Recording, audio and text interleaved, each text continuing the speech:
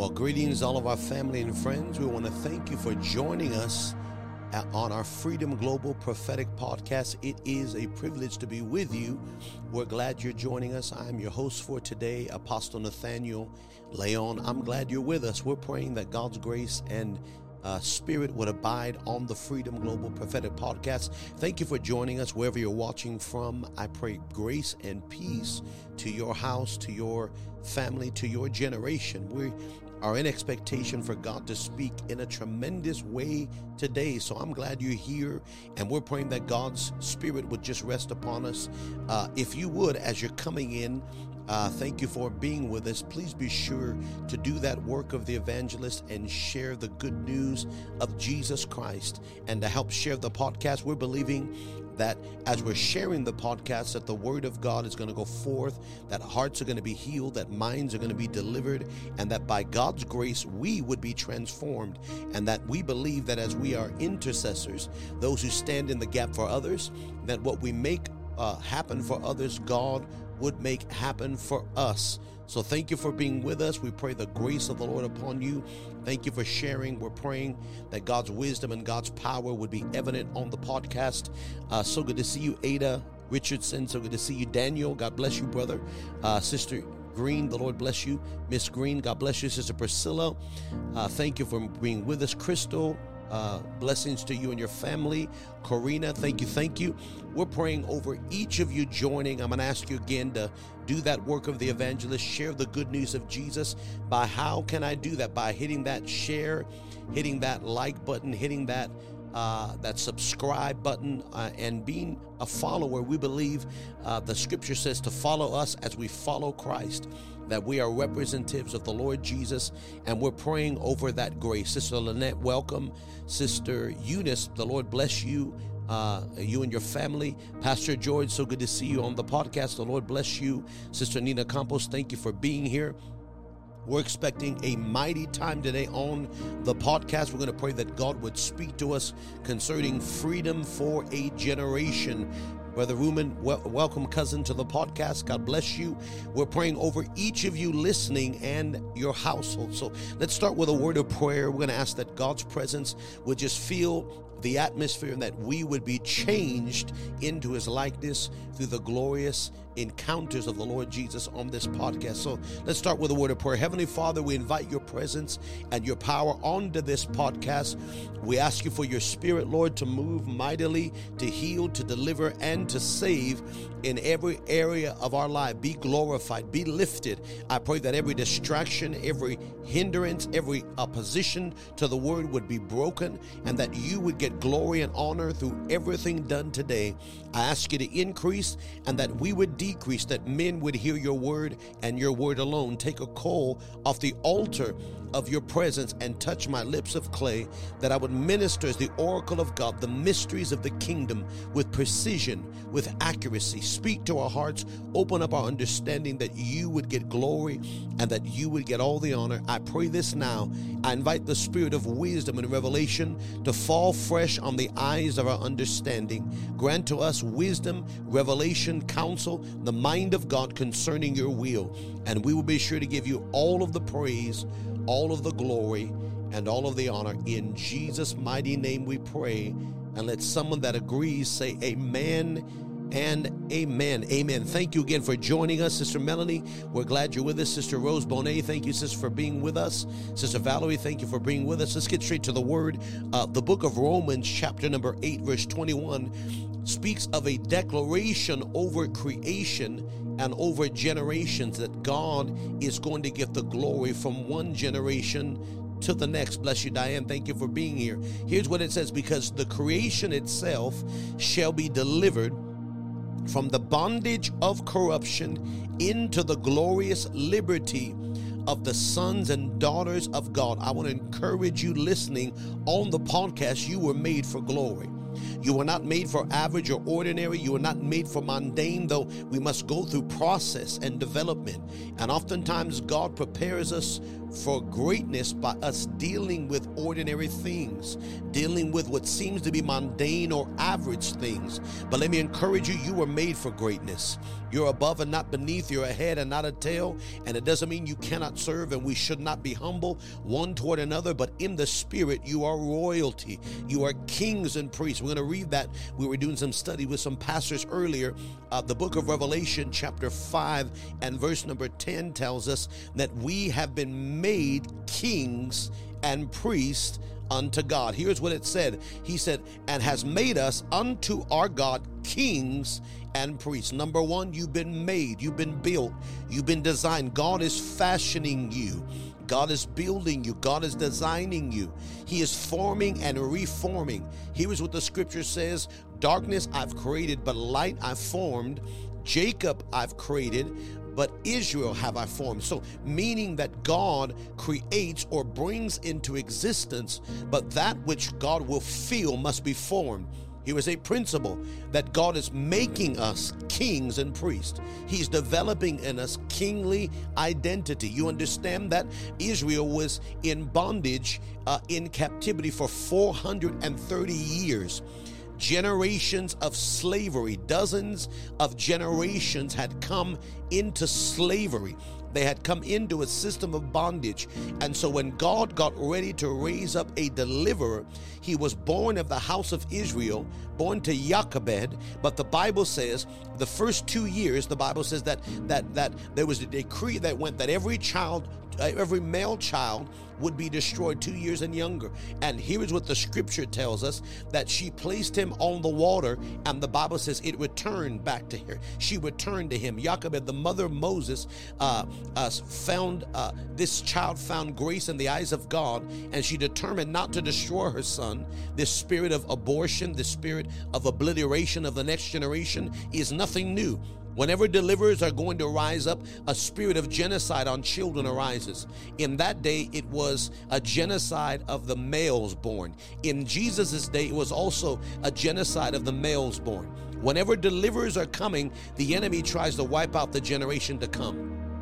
So this is what the spirit of perversion and lunacy to destroy our children. Bless you, Sister Shirley. Welcome. Bless you, Sister Yolanda. Thank you for being with us. A spirit that insanely would say that children are not actually alive, or whatever they want to call it, but to destroy the next generation. So this is taking place, and she decides to save her son and to put Moses in a basket and release the Moses down the water. And the Bible says that this basket wanders into the house of the daughter of Pharaoh, and he is adopted into the house of the king. And the first 2 years he is raised she needs a wet nurse, which means they didn't have Similac, they didn't have powdered milk back then. There was no other option. You had to find somebody, a mother who had recently given birth, that had milk to give this child. There was no other option back then. So the Bible says that somehow by God's grace, the child ended up back in its mama's hand for 2 years. So here's the principle. Whatever you give to God, God will give back to you. Whatever you commission to him, God will put back in your hands. You only get to keep in the kingdom what you give away. Can you hear me? You only get to keep in the kingdom what you surrender. If you withhold it, you've lost it. But once you let it go, it's given back to you. The scripture tells us, he that seeks to save his life shall lose it. But who that loses it for my sake will find it unto eternal life. Now, not only do you have temporal life, you've got eternal life. So she hands this child back to the Lord, and the Lord hands it for 2 years, and they are formed and they are shapen subconsciously. They tell us in science the first 2 years are the formative years of a child's life. And the first 2 years, he grows up in a Hebrew home, hearing the Lord our God is one. Fear the Lord with all your heart. Love no other God before me. And then after that, for 38 years, he is raised in a palace, learning to think like a king, learning to be educated like a king, learning the ways of royalty, learning the ways of leadership. He's being trained as a prince of Egypt, because when God is going to bring out a people, he needs people who think like kings, that talk like kings, that have vision like a leader. When God was going to deliver millions of people from bondage and slavery of a system that was not God, this bondage system, this slavery system, you see, Egypt is a slave system.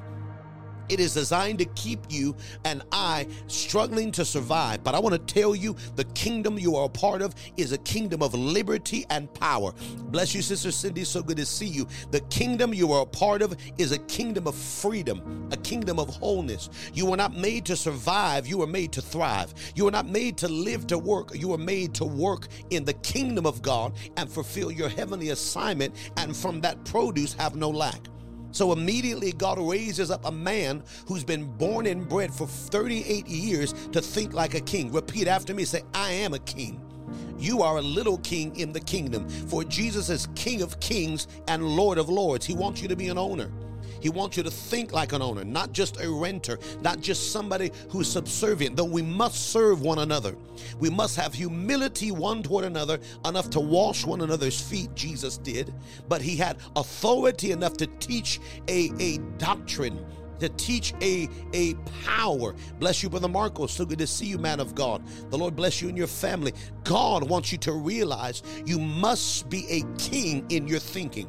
You must think like a king. So God is making kings. So God trains Moses for 38 years in the palace of the kingdom, and he's building him to think like a king and to walk like a king and to carry himself with royalty, to perceive himself in a way that none of his brethren had the ability to, because they were brought up in a slavery mindset. So when God brought them out, he brought them out to kingly authority. Go back to Revelation 5 verse 10 says God is making us. He is building us unto God. See, what you are to God, you will be to the world. So many of us are trying to get our identity from titles, from church, from money, from education, and nothing wrong with being educated. You must learn. Learning is fundamental or fundamental. Knowledge equals power. My people are destroyed for a lack of knowledge. But what kind of knowledge are you consuming? I don't applaud every degree. Now, not that there's not labor in every degree. What is the degree in? What have you learned in your mastery? What have you pursued in wisdom? Have you learned the mind of God concerning the will of God? So now you're learning, nothing wrong with celebrating somebody accomplishing a graduation. That's a good thing to do. But what are you learning? What are you mastering? What are you training your mind to perceive? AA, BA, bachelor's, master's. What are you gaining education in? A doctorate. What are you mastering in the field of? What is your specialty? He said, I'm making kings unto God. And what we are to God, men will perceive us as. Until we are confirmed unto God, we will struggle with our identity. We will look for identity from our spouse. We will look for identity from our mother and father, which is not a wrong thing. You should get it from them, but usually you are never told who you are until you hear it from the mouth of God. God wants to tell you who you are, because your parents, though they did a great job, or maybe they didn't do a great job, they have not been, they can only go as far as their vision allows them. But I want to decree that in this generation, there are mothers and fathers who are about to know what their children are called to be and what their children are called to do, and they're going to prophesy from the womb what they're created to be. So that we're not having to be born again because we've been jacked up in our mentality. We perceive fear and insecurity and worry. I'm not good enough. I'm not strong enough. I'm not handsome enough. I'm not pretty enough. I'm not tall enough. I'm too short. I don't have enough education. And all of the enemy is trying to disqualify you because he's accuser of the brethren. I said he's an accuser. Bless you, Laverne. So good to see you. Welcome. He's made us unto God. Number one, what you are to God, you will be to the world. I want you to look up. The Bible says, the scripture tells us that Jesus grew in wisdom. He grew in favor. Luke chapter 2. We're going to go there. Luke chapter 2, all the way down to 52. When you increase with wisdom and favor with God, you will increase with favor with men. I'm going to repeat this to you. The Bible tells us, do not seek the honor that comes from men, or you will forsake the honor that comes from God. But if you get the honor that comes from God, then you will acquire the honor that comes from men. See, if your pursuit is man's honor, you forsake heavenly honor. But if you pursue heavenly honor, man's honor will come and you can accept it, but it won't take you from God.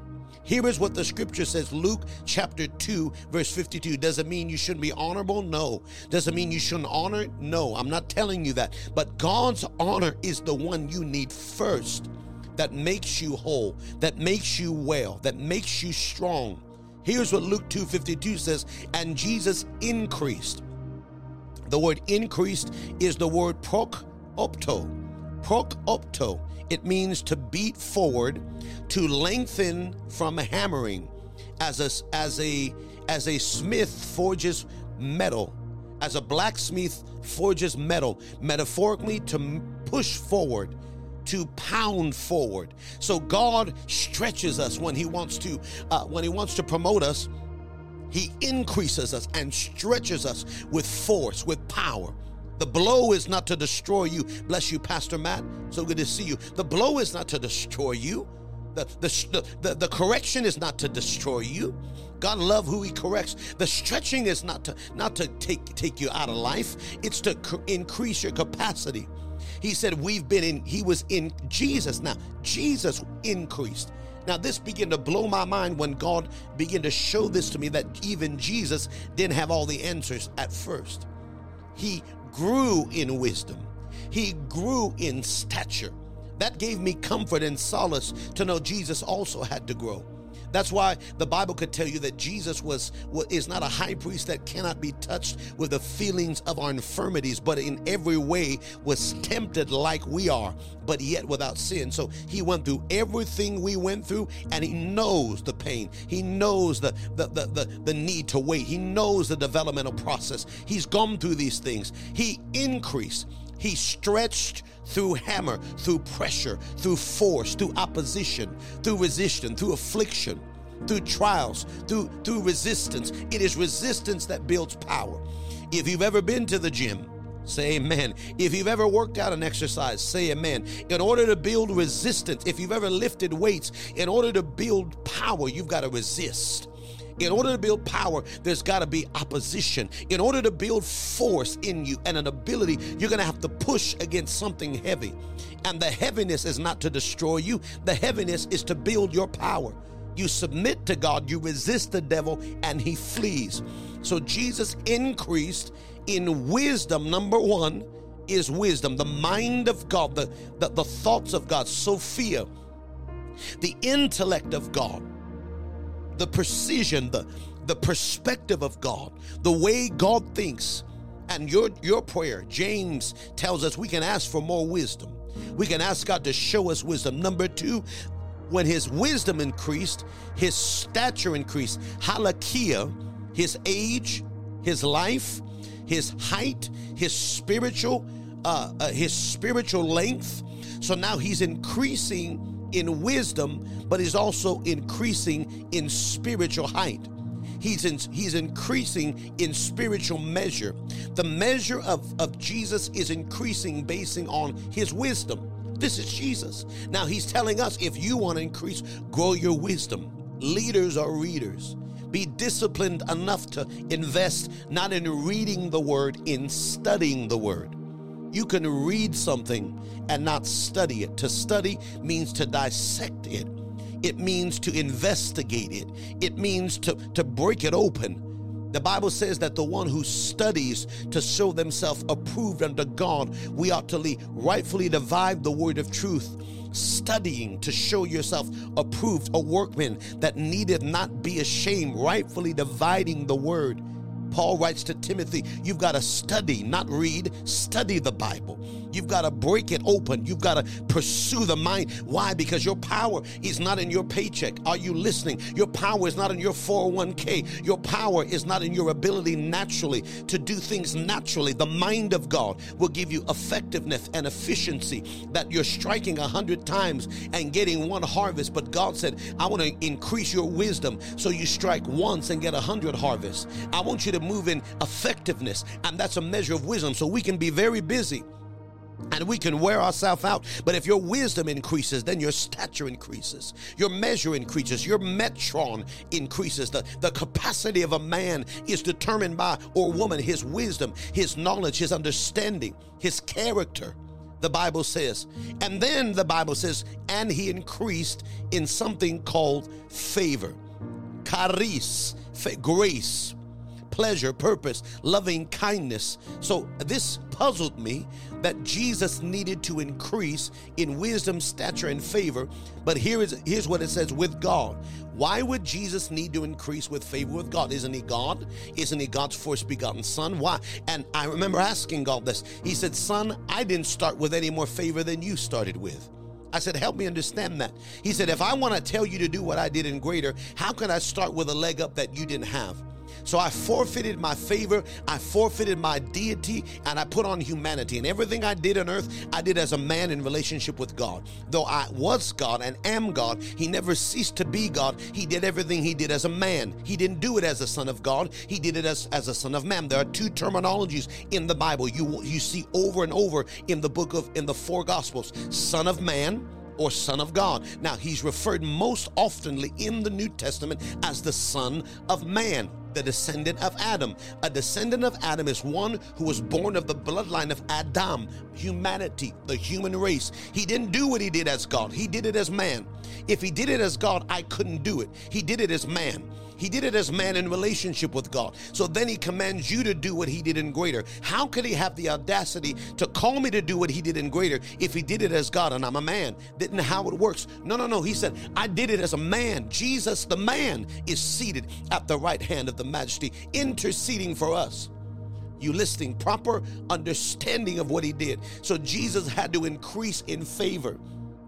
First time I really studied this, it blew me away that Jesus is growing in favor. And Jesus grew in favor with God, then he grew with favor with man. Some people are so uninformed. I'm not going to be rude today. I'm not going to say stupid or say, I don't believe in those terminologies. Some are just so uninformed and have a lack of knowledge to believe I don't need any man. I don't need man. You know, you've been hurt, sir. You got to watch those terminology. God, I worship God and I serve God and not man. You don't serve any man. You're not in submission to any man or any woman. And they said, no, I'd rather serve God. So they don't want to be subject to any man and connected to any woman. And what happens in this instant, you become an island to yourself because you were hurt by the past leader, because you were hurt by the past pastor, because you were hurt by your first, second, and third church experience. You don't submit to the man or woman of God that God gave you correctly, and you're living in fear because you don't want to be hurt, you don't want to be abused, you don't want to be taken advantage of. You were so wounded when you came in, you were subject to God and you were subject to God's man and woman, but we now don't want to be subject to nobody but God, and we become workers of inequity, workers of rebellion, workers of lawlessness. We don't submit to no man but God. That's not the Bible. The Bible says you must be subject, number one, to God, number two, to the man or woman of God he puts over you. And yes, there are people over you. There are people that were before you. There are elders that came before you. See, here is the issue now. Because we get anointed, we want to build everything in our own power, in our own strength. And listen to me, by the Holy Ghost, there are certain things you're never meant to build and pioneer yourself. Bless you, Barua. So good to see you. Be a welcome. There are some things you're not meant to build everything yourself and pioneer everything yourself. Some of you are meant to submit to for a season, whether it's 5 years, whether it's 10 years, whatever that timeline is, whether it's 3 years, whether it's 10 years, that 10 years will save you 50 years of your own power. You don't got enough time to wait that long. You don't have 50 more years. God is getting ready to move in things and areas. So God submits you to a process and a man so you can circumvent time and season. Because when you honor a man or woman of God, you get what's on their life in a compressed period of time. That's why you serve.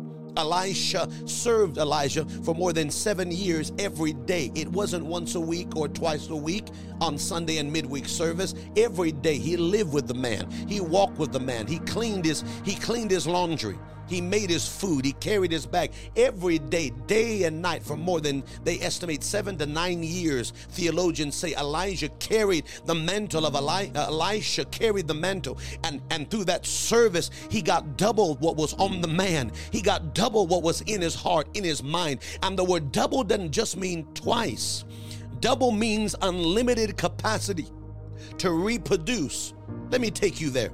Let me see, the double is not 2 times the anointing. Double means multiplied. Double means the ability to reproduce what is on you. And here is what Elijah said. Elijah said, I want double what is on you. I want a double portion of, let a double portion of thy spirit be. I don't know why we're going this road, but we're going to go this way anyway. Here's what the Bible says. Elijah was serving the man of God. And service is the key to greatness. I said service is the key to greatness. 2 Kings chapter 2 verse 9. And in order to unlock your service, your greatness, you must find the area of your service. I don't want to serve nobody.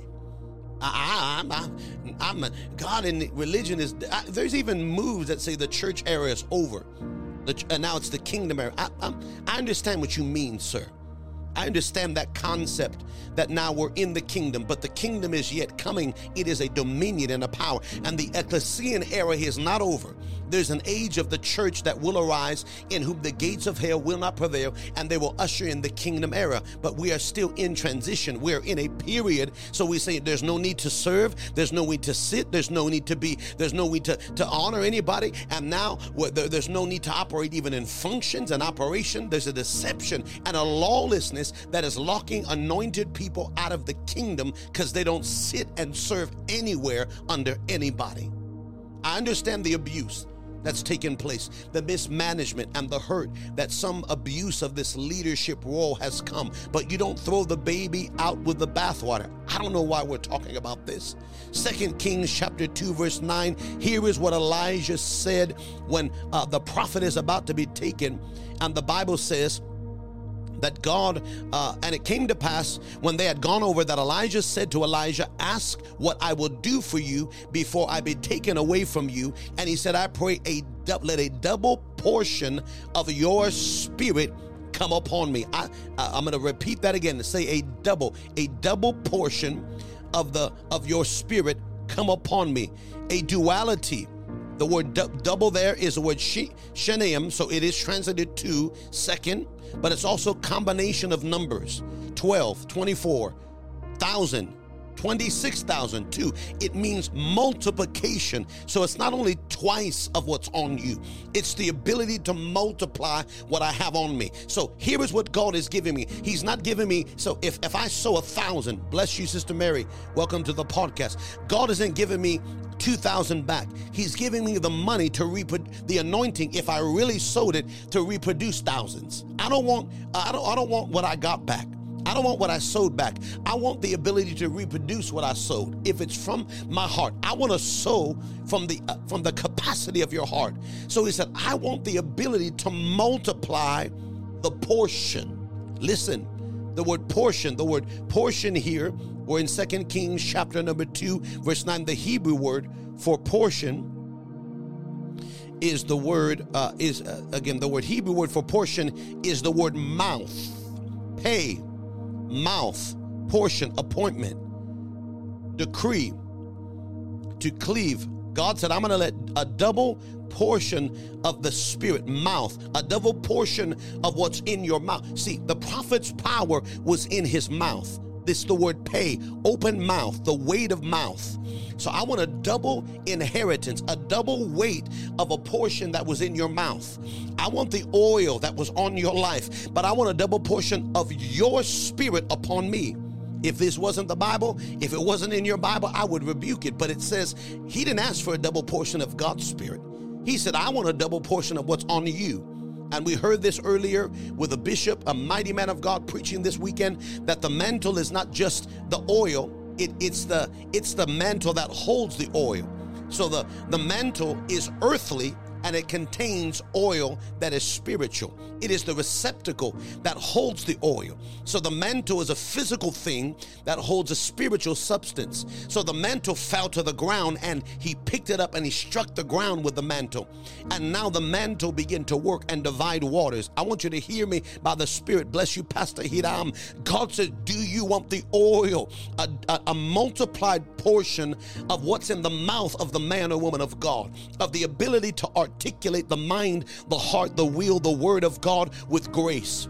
See, when God gets in a man of God and you say, well, I can't talk well. Moses said, I can't talk well. I'm not a man of articulation.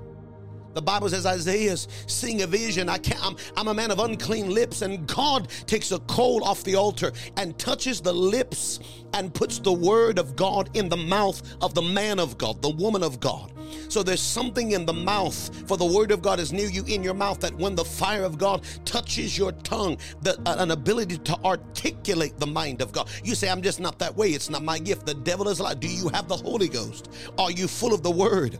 He said, I want a multiplied mouth of your spirit. I want to be able to decree in multiplication. And because he had served well, he could receive. Go back to Luke 2:52. The Bible says, so Jesus increased in wisdom, in stature, in favor with God and with man. Revelation 5 verse 10 says, God is making us unto God kings, and kings live by their words. I want to tell you, you are made to live by your words. Not the sweat of your brow, not your my earthly, natural way of thinking. The sweat of my brow is earthly intellect. And the sweat of my brow, the sign of a curse on the ground is that the ground would produce thorns and thistles. Listen, hear me. The ground was never meant to produce thorns and thistles. That is a sign of the curse on the ground. The ground was meant to produce fruit and harvest at my word. I'm meant to talk to the ocean. I'm meant to talk to the ground. I'm meant to talk to the fig tree. I'm meant to talk to the fishes and loaves. I'm meant to talk to gold and it appears in the mouth of fishes. I'm meant to talk and bread rain down from heaven. I'm meant to talk and water comes out of rock. I'm meant to decree a thing and it be established by the word of God in my mouth. It's God's word in my mouth. Are you understanding what I'm saying to you? God wants to give you that ability. Not me. Yes, you, ma'am. Because the word isn't in your mouth. But he must make us unto God kings. For what you are to God, you will be to men. And as you are unto God kings, then you will be priest unto men. You are priest also to God, then you are priest to men. You serve, number one, as a ruler, as a head, as one who makes decrees, as an owner, but you also lead in the stewardship of the chambers of God, the house of God, which you are, but there are also houses of God in the earth realm. We say, well, that no longer exists, Apostle. We don't need buildings anymore, Apostle. We are the house of God. Yes, you are. But your Bible says, do not forsake the gathering of yourself together. When you gather, you are not gathered for church attendance, for religious opportunity. You are gathered. You come to the hill of Zion. You come to a general assembly. You see, one of the reasons we gather to govern. We gather to decree. Here is what the book of Hebrews says. When you gather, you don't come to the hill that could not be approached. You come to what's something called the general assembly of the saints, found in the book of Hebrews. We're going there now. The book of Hebrews, repeat after me and say, when I gather, I'm gathering to govern. I'm not just going to church. Hebrews 12 verse 23. We're going to go back to 22. But you are come to Mount Zion, to the city of the living God, to the heavenly Jerusalem with an innumerable company of angels. You understand, this is the mountain. You are not gathered to Sinai, with a mountain that could not be approached, with cloud and thick darkness, that even so much an animal would touch it, it would be shot through the heart with an arrow. No, sir, no, ma'am. You have come to Zion, the mountain of the Lord, the accessible presence of God, the place of worship where you can come in boldly and receive. You've come to Mountain Zion. You've come to a city of the living God, a place and a community, a fellowship of people, a heavenly Jerusalem. But here is what is notable about this city, this mountain, this place. There are innumerable angels surrounding this mountain, waiting on your decrees. One of the jobs of angelic hosts is to operate at the voice of his word. There are innumerable company of angels there in this mountain waiting to carry your word. I'm going to show you in just a minute. One of our jobs in the Holy Ghost is to gather to govern, to gather to pray, to worship, to sing, to come together in an ecclesia is a public assembly. of called out ones gathering to make decisions in the earth on behalf of heavenly matters. And you're not just gathering to sing a song. You're not just gathering to hear a message. You are gathering to decree over your city, decree over your territory. That's why you never close an altar. Once an altar has been erected for the kingdom of God, you never forsake an altar, because if you forsake a heavenly altar of Jehovah, it'll become an altar of Baal. Once you open a doorway to the Spirit, it can never be closed. It remains open for eternity. To the general assembly of the church, to the firstborn which are written in heaven, to the judge of all, and to the spirits of just men made perfect. Our assembly is about a gathering of earthly and heavenly delegates of kingdom authority to make decrees on behalf of God. Here is what the scripture said. The book of Psalms tells us that the angels hearken to the word of God. I want to say this to you. One of the jobs of the angels is to hear and obey the word of God in your mouth. I want you to be encouraged. Some of you that God has been dealing with very, very deliberately, that he's trying to get us to learn to steward our mouth. Psalms 103 and verse number 20. Here is what the Bible says of angels. You understand, in the Bible, an angel showed up in one night and killed more than 100,000 plus soldiers in one night. That's one angel. I said one angel that operate in power, and they have power and they have authority. And in the kingdom of God, there are an innumerable company of angels. That's why he's called the Lord of hosts. Hear me by the Spirit. Psalms 103 verse 20, bless the Lord, ye his angels. I said, what do angels do? They bless the Lord. The angels of God bless. They are tied to words of blessing. The angels of darkness are tied to the words of curse, negative, fear, worry, stress, anxiety, anger, bitterness, cursing, natural curse words, negative speech, corrupt communication. What are you saying in your prayer call, in your bedroom? What are you speaking in the car? Angels follow words. Are you hearing me? Blessing draws the angel of the Lord. But remember, one third of the angels fell. Remember, there's 2 light angels for every dark angel. We've got them surrounded. But cursing unlocks demonic angels, fallen angels, spirits of this age. Bless the Lord, ye his angels. For the Bible says they excel in strength. They are supernatural beings. They operate at supernatural speeds of light. They speak a dialect and a language of the Spirit. The Bible calls it in Corinthians the tongues of angels. Are you hearing me? The scripture tells us that they do his commands. So we must hear the commands and operate as an instrument of decree for the commands of God in the earth. They hearken to the voice of the word. Hear me. The word hearkening is not hear. The word hearken is to hear and obey. You hear one thing. To hearken means to hear and obey. They hearken to the voice of the word. The word of God is written, say amen, but the word of God is also rhema, spoken in the Spirit. And we must hear those voices.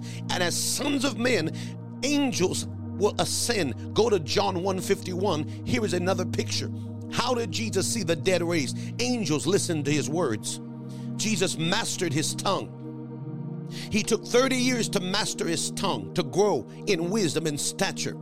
And he said to Nathanael, I saw you under the fig tree. Nathanael says, hey, you must be the Christ. He said, because you told me this, I told you under the fig tree, you're going to see greater than this. You're going to see this, Nathanael. Here is what you'll see. Verse 51, he said to them, surely, surely. What this means, every time you see a verily, verily, or a surely, surely, it is an exclamation point you must study. You must dissect. It is a point of exclamation by the mouth of God. He's not just saying to sound spiritual and deep and wonderful. He's giving you an exclamation point. Study this. This is a point that must come to pass. Surely, surely, I say to you, after this you will see heaven open. And when heaven, see, here is the issue. How do we get heaven open? How do we get an open heaven? How does heaven open? Heaven opens when a son comes to maturity. When did heaven open over Jesus' life? After he was baptized in the water, after 30 years of development.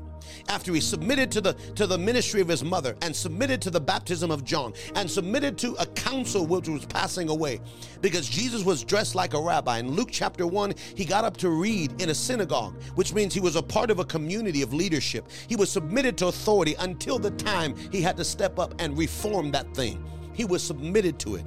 He yielded himself to a thing that was passing away. And sometimes we see so far in the head that we don't understand. We got to submit to a thing before we reform a thing. We've got to yield to a thing before we change a thing. You're going to change it from the inside. See, Jesus changed it from the inside. John changed it from the outside. John never got in the thing. He didn't wear the robes. He didn't wear the talit. He didn't have the hair like the Jews. He didn't look like a rabbi. John wore camel skin. John he ate locusts and honey. He lived in the wilderness, never stepped in a synagogue. And we've got to understand the roles of the kingdom men in this season, the overt and the covert. But the Bible wants to teach you. He said, verily I say to you, that when Jesus went through the water, and now the old and the new are coming together. John represented the spirit of Elijah, and now John is baptizing Jesus, but John is the radical and the free, and Jesus is the submitted, but he's going to bring freedom to also that system. And they come together, the old and the new, and Jesus is now baptized as a fully mature son, and now the heavens open, and the heavens tear open. So what redeems heaven? Of fully mature being baptized into the earth, which is a type of death. You're a seed. You got to plant yourself, boom, into your atmosphere. And God will rend the heavens when a fully mature seed goes back into the earth through water. Then the heavens open. And when heaven opens, the Bible says, then the angels of God ascend and they descend on the Son of Man. Here is that terminology again. Not talking about God, he's talking about mankind. Whenever you see Son of Man, it is a reference to the descendants of Adam. So you're going to see heaven open, the heavens open. You're going to see angels ascending and descending. I said, God, why are they not descending? I thought it would come from heaven. I thought you would send it down, then I would send it back. He said, no, sir, no, ma'am, no, son. Hear me by the Spirit. What you need is already in the earth realm. He put his word in you. He gave you the authority. He gave you the dominion. So it's your job to send it there, and then it comes back here. You say, well, that's in the word. Go to Genesis 28, verse number 12. The same picture Jesus is. So how did he do the miracle? The same thing Jacob saw when he put his head on a rock, which was Christ. When your head touches Christ, you will see the same thing, even though it's thousands of years in the future. He dreamed a dream, and behold, the ladder was on the earth. Where was it? On the earth. Where did it reach? Toward heaven. Heaven must invade the earth, but earth must bring an invitation for heaven. Heaven is drawn by us, ordained and set apart. Behold, the ladder was set up on the earth, but it reached the top of heaven. And behold, the angels of God were ascending, remember, then descending. They go up, they go down. God's waiting on you to talk. Verse 13 says, and God, here's what 13 says, and behold, the Lord stood above the ladder. He said, I am the Lord, the God of Abraham, Isaac, and Jacob. The land wherefore thou liest, to thee will I give to you. Now, who's at the top of the ladder? God. Who's at the bottom of the ladder? Jacob. You listening? You're at the bottom. I'm at the bottom, the old man. But there's a new man in me. There's a new one waiting to be transformed. God's at the top. He said, the Lord stood above the ladder. On top of the ladder, what does the ladder do? Give you access down or up. What do stairs do? What are stairways? They're access points between dimensions. It's a ladder. It's a gateway. God wants to open a gateway. God needs a ladder down like you need a ladder up. And there must be a man or woman of God who processes. What is a ladder? A purified DNA strand. Remember, the DNA, the blood, my blood, is a DNA strand. Now, the issue of my blood is when Adam fell, he infected my blood. And it was passed on from generation to generation. Now, every 3 and 4 generation, pollution passes. But a covenant remains for 1,000 years. But here's what the power of the blood does. When I encounter Jesus, it begins to purify my bloodline one encounter at a time. And the defects of my ladder, remember the DNA strand, I'm getting a little deep for y'all, but Just listen, praise the Lord. A DNA strand is what the substance of the blood is made of. It is the code in the blood, and it looks like a twisted ladder. And there are defects in the DNA strand, which are called rungs. These rungs are defective, and now there's rungs missing in the ladder. And the blood tells you how tall you'll be, how short you'll be, whether you'll have hair, whether you won't have hair, whether you'll be prone to cancer, prone to diabetes. It's all in the blood when they want to know, because the blood can tell you. DNA sample can tell you your genetic heritage and your bloodline. They can tell you how back when you send them blood, they can look at your blood and they can trace the ladder all the way back generations. It's called genes, but in the Bible it's called generations. Now, when I have encounter with Jesus, I can have a purification of my bloodline, and that the old man dies. Here is the problem. We're not perfect men. No one is. We're not perfect women, but I know the one who is. And when he touches me, he pure. See, this is what an STD is, a sexually transmitted disease. This is for adults now. That when impure blood touches pure blood, the impurity affects the pure blood and it pollutes it. Now, age is transferred. Disease is transferred. When blood touches, it either pollutes or purifies. Now, the impurity in the impure blood overcomes the pure blood. Now, you get sickness, you get disease. Now, an autoimmune disorder is where the blood is, AIDS is an autoimmune disorder where it's working against you because there's a virus in you. But here's the beauty of your intimacy with Jesus. Your intimacy with Jesus purifies your bloodline one touch, because our blood is impure and Jesus' blood is holy. But when I go beyond the veil and have intimacy with Jesus, his blood is touching my blood, and one encounter at another, I'm getting purified, I'm getting healed, I'm getting delivered, I'm getting set free. I'm having one encounter, and that one touched me in the inner man, but I didn't realize it touched my DNA strand, and it touched me there, and it touched. Now I'm a new creature, and I don't want what I used to want. Now the ladder is open for him to come down. Oh Lord, rend the heavens and come down, oh Lord. Tear the heavens and come down. How can he come down if there is no ladder? Jesus was the perfect ladder. And in John 1:51, the angels were going up and down the ladder. And so the difference when we say, arm be healed, and then nothing happened. And when Jesus said, arm be healed, it happened. What was the difference? An angel carried the word and brought it to pass. And the angel took the word for the withered arm, and the angel moved matter. Matter moves by word, because word is the substance of matter.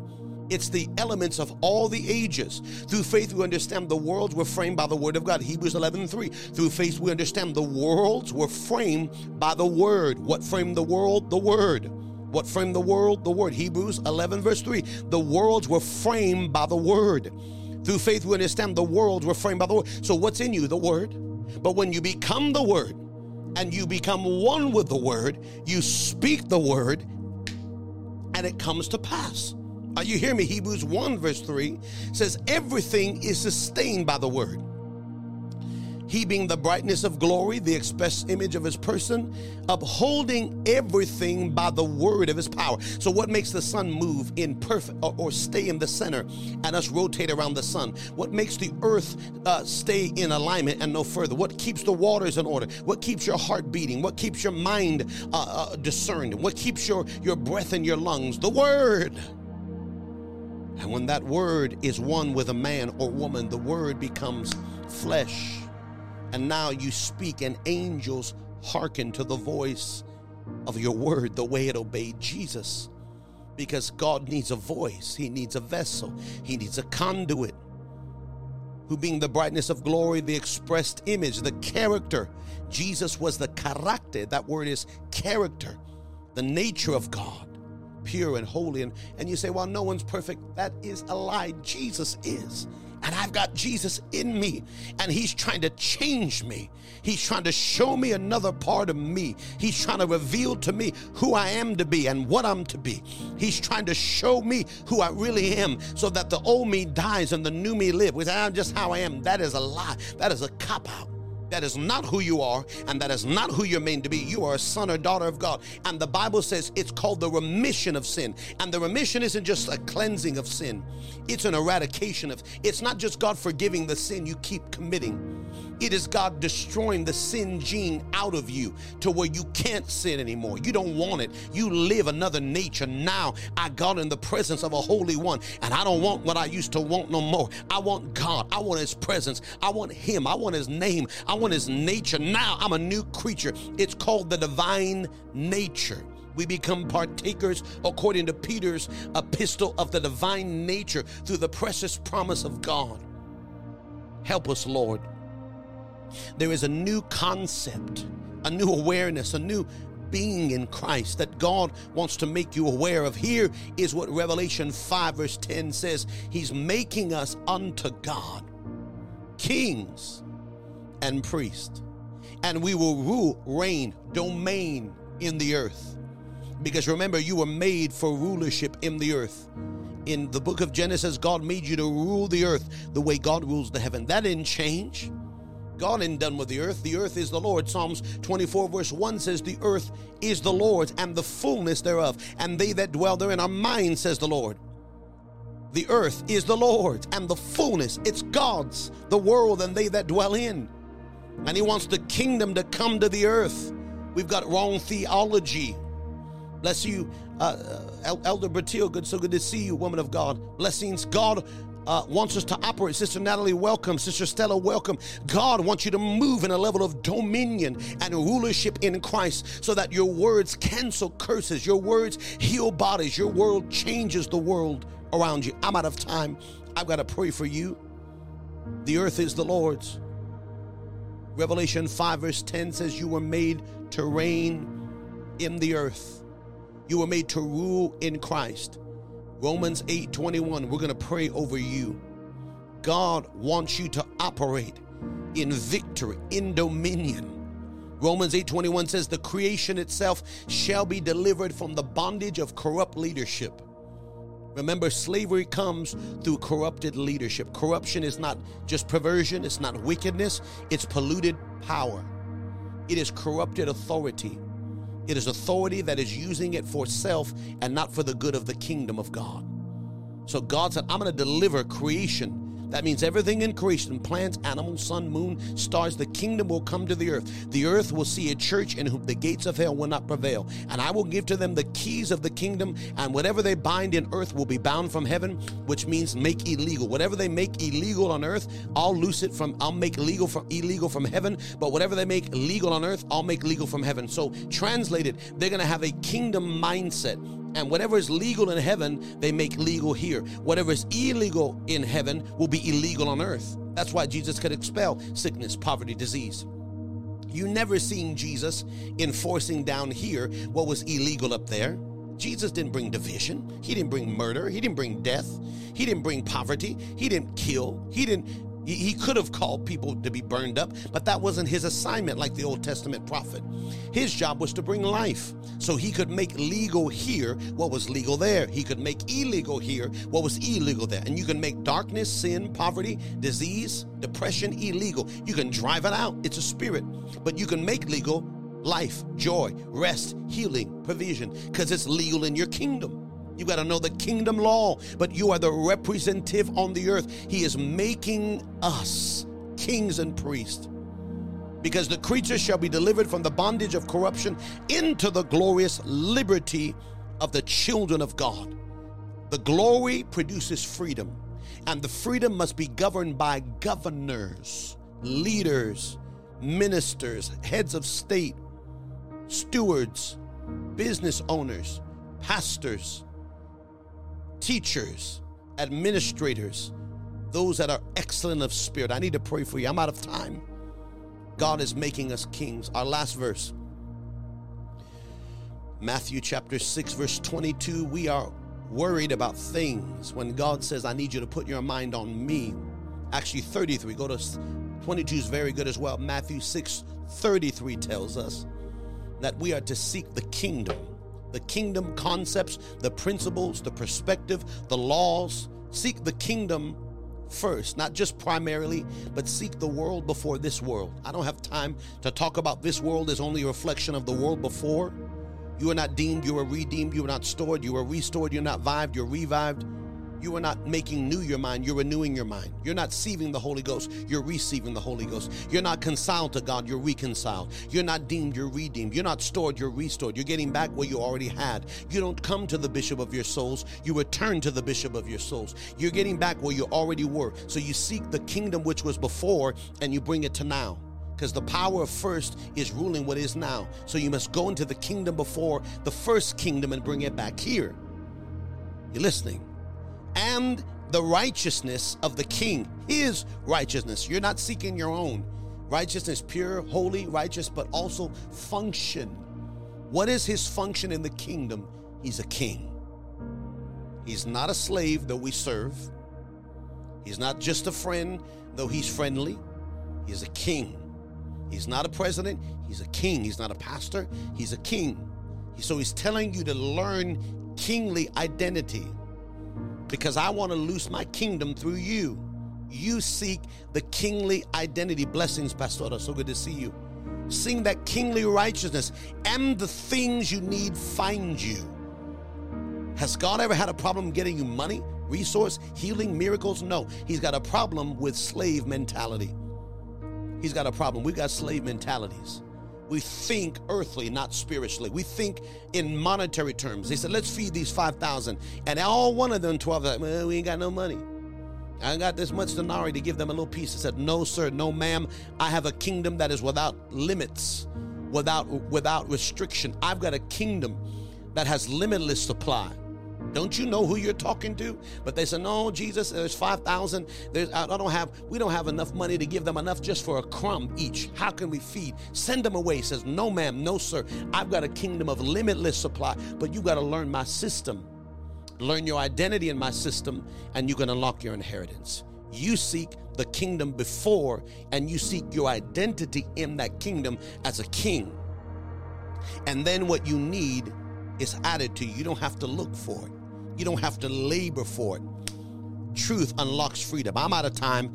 Heavenly Father, in the name of Jesus, I ask you to cover your people, to keep and protect, to direct and to guide. I ask you, according to the working of your power, to loose blessing and favor over these, your sons and daughters. I ask you that, God, we would receive your word today with gladness of heart and a stewardship of our mind. I bless these men. I bless these women. These are kings and these are priests. They are rulers, but they're also stewards of the chambers of God, the house of God.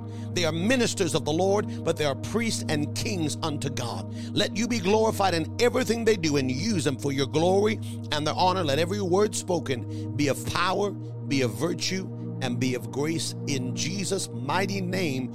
If you agree, somebody say amen. Somebody say thank you, Jesus. Somebody say it is so in Jesus' name. God bless you. We pray dismissal over all of our Charisma Podcast listeners. Please be sure to like the podcast, share the podcast. If you're being edified, please go to thisrockinternational.org. Again, God's been telling us for a season to make sure we let everybody know soon our only lives will be on our This Rock International page. So make it clear. Snippets will be up, clips will be up, but only soon. I don't know when that is. I'm not going to give you another deadline, but I'm telling you, make sure you go to This Rock International and save that. Save that link so you can stay connected and you can continue to hear the live. So all of our lives online, all of our lives will be soon. Whenever that is, we're going to be switching to thisrockinternational.org. We'll still have our Facebook page. We'll still have our YouTube page, but we've got to teach things that it ain't for everybody's ears. Praise the Lord. So please remember to save that. Make sure you link that in. The Lord bless you and keep you. God bless you, Charisma Podcast. We'll talk to you next week at our Freedom Global Prophetic Podcast. Amen. Thank you for listening to Freedom Global Prophetic Podcast with Apostle Nathaniel Leon. Stay up to date with our latest episodes by subscribing on your favorite podcast app, YouTube, or by liking us on Facebook at This Rock International. Thank you for listening and have a blessed day.